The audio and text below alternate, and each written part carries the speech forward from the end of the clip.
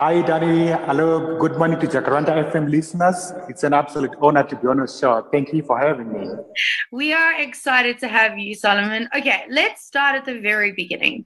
In the beautiful news Yes. article, they say that you were forced to leave your home in Zimbabwe. Can you talk a little bit Yes. around that? Why? You know, this political situation in Zimbabwe was so volatile. It used to Mm, be a beautiful country, but then things just started changing. People were losing jobs. People were losing their forever views. yeah. So many people fled to so many different countries. Some went overseas. Some came here to South Africa, just like me. So I decided to move to South Africa because I felt I would be safe here, and also it was going to help me to grow as an artist.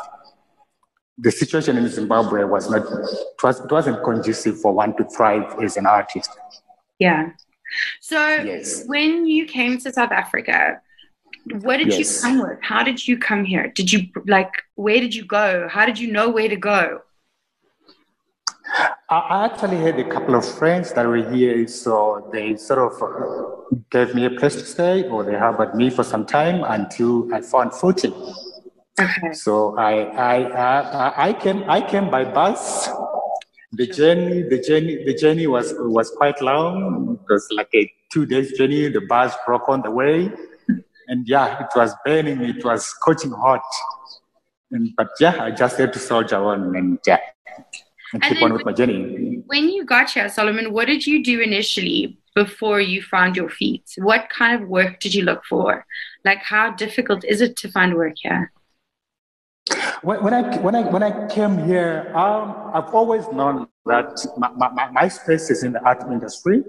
Hmm. But to find spaces where you can fit in a place that's foreign to you, you don't know who to talk to, Mm. you don't know who to go for guidance.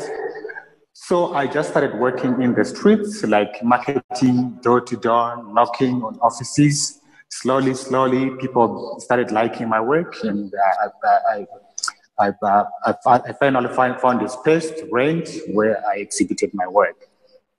Now, Solomon, from when you were little, have you always been an artist? Has this been something that you were born with, or was it something that you discovered along the way? I did my first drawing before I went to school. Actually, I was yeah, I was a focus student in school, but I also showed remarkable school in art. And you can't believe it. My first commission was given to the president of the country when he visited our school. So No. the school commissioned me and my other friend to do a portrait for the president. He was coming to do a rally there, so they presented him with a portrait. So that was actually my first commission as an artist. That is incredible. Wow. That's Yes, very yes, yes. so Thank you. obviously now you've been doing this for quite a while. You're in South Africa. Yes, And as yes, we grow, we change, our mediums change, our perceptions change, we change completely. And I read that you yes, are currently working a lot with sand. Tell me about this and how yes. it works. The same as a person who was displaced. I always like to associate it with sand, the land issue. Most of the problems that we are facing like economic problems because of marginalization. Mhm. They are linked to the land which is the sand. And also this problem that we are having of gender-based violence or just men being angry, men feeling emasculated. Yeah. It's also linked to not having, if you see the living conditions of people in some other spaces, Mm. you can't believe that people live in such conditions. And you see, most of these people that are affected by these issues that are rising in our societies, they are in those marginalized places. So I decided to use sand to sort of mend or as a metaphor to rebuild our fractured society, to try to put together the fractured pieces and build something, a unity that is one. I really, looking at your art, I Googled you a bit and I looked at some of the art and it's absolutely beautiful. It's very it's very poetic almost. Like you can see the pain, but you can also see the healing. And I think that speaks a lot about you. But now you as Thank you so much. you're not just an Yes. artist. You're not just someone who has overcome and is doing the thing that he loves. You're also teaching Yes. other people to do that with no charge. Tell me a Yes. little bit about your art school and being an art teacher. I thought it's our responsibility as society to mentor and guide the young ones. We're having all these problems that we're having because our youth, they don't have like proper role models. So during my time here living in South Africa, I've met so many young aspiring artists who don't have a direction or who don't know where to start. So I decided to teach. I started with a few and the numbers grew. I did this also to leave a lasting legacy. I wouldn't want to die and disappear into the moon without having made an impact. Yeah. So this also I'm doing as an example that, you know what, no matter what position you are, where you're coming from, where you are, you can make a difference. It's a call to everyone in the society. Whatever industry you are, whatever space you are, just find people to help. There's a whole lot of people that are in need of help. Yeah. But Solomon, Yes. how then do you afford the canvas, the paper, the paints, the space that you rent? How can you afford that if you're not charging? Surely there has to be some kind of give back. Yes. I don't charge from people that are coming from disadvantaged backgrounds. Those that are coming from affluent background that we can afford. Okay. That they pay. And also I get a whole lot of commissions from people, from my clients who buy my work. Okay. And also I get people who just come and donate materials here and there. So that's where I get the money to teach those who cannot afford.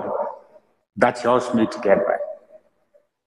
Now, Solomon, for someone who's listening who maybe wants to reach out to you or an artist, right? Yes. And ask Yes. for commissioned work or ask about a price of something. We're also nervous because artists are this upper class, very clever, very educated group of people to the rest of us, right? And we look at you guys and we're like, oh, no, I could never afford. I wouldn't even know what to say. They're going to think that I'm stupid because I don't understand. What would you suggest that the first steps would be? So if we saw something of yours that we liked, what are the first steps to reaching out? I think like the fourth industrial revolution has made things so accessible. Art has been made so accessible. It's reachable just by the tip of your finger. It's right at the tip of our fingers. So for me, you can find me on Facebook, Solomon Mugutso, or on Instagram. It's Mugutso_Solomon Art. You can ask so many questions there. I'll gladly respond. I'm also working on a website where people can directly purchase from wherever they are in the world. I think it will be running in a few weeks' time. Okay. And Yes.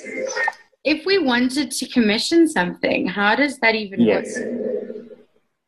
So the process of commissioning something, it has to be not someone's work. I don't replicate or reproduce other artists' work. It's unethical. You can come up with something original or an idea that you have seen somewhere. We brainstorm, we see what you can come up with. Or just if it's your picture, your family portrait, yes, I'll gladly just dive into it and do it. So you can email me, tell me the specifications. I will tell you how much they cost, size, the turnaround time, and every detail that you might want to know. But art is accessible. People shouldn't be afraid to dress their walls. Yeah. Their walls are empty. They need art. We need art to liven up their spaces. So you shouldn't be afraid to approach artists and ask questions. Artists, modern day artists are more open than the closed artists of yesterday. We are more open. We are not free. We are free. We are no longer defined by those stereotypes that an artist should be high on ganja or an artist should dress in a certain way. You see, we are actually bringing art into the mainstream economy because we believe that it's something that can grow an economy, contribute positively to the GDP of any economy. Yeah. So, Yes. Solomon, I'm going to send you an email and I'm going to lay by something for me soon. Okay, all right. I'll gladly pay something for you. So there's Solomon, Yes. one more time. Where can we find you? Yes. Instagram, Facebook, and email address, please. My studio is in Bedford View. I have a permanent exhibition space at Park Meadows, close to Eastgate. Okay. And I have my studio where I'm talking from now in Bedford View. So you can, if you want privacy, you can come to my studio, then we can sit and we discuss. If you want to come to my exhibition spot, you can come to Park Meadows Shopping Center. It's in Bedford View, close to Eastgate. And then on Instagram, Mugutso_Solomon Art. And then Mugutso_Solomon Art on Instagram. I'm also on Twitter. It's at Soulmug, SOULMUG. Please follow me on Instagram. Let's chat about art. Let's grow this industry. Let's help so many people. Follow me. Encourage your friends also to follow me so that we can interact.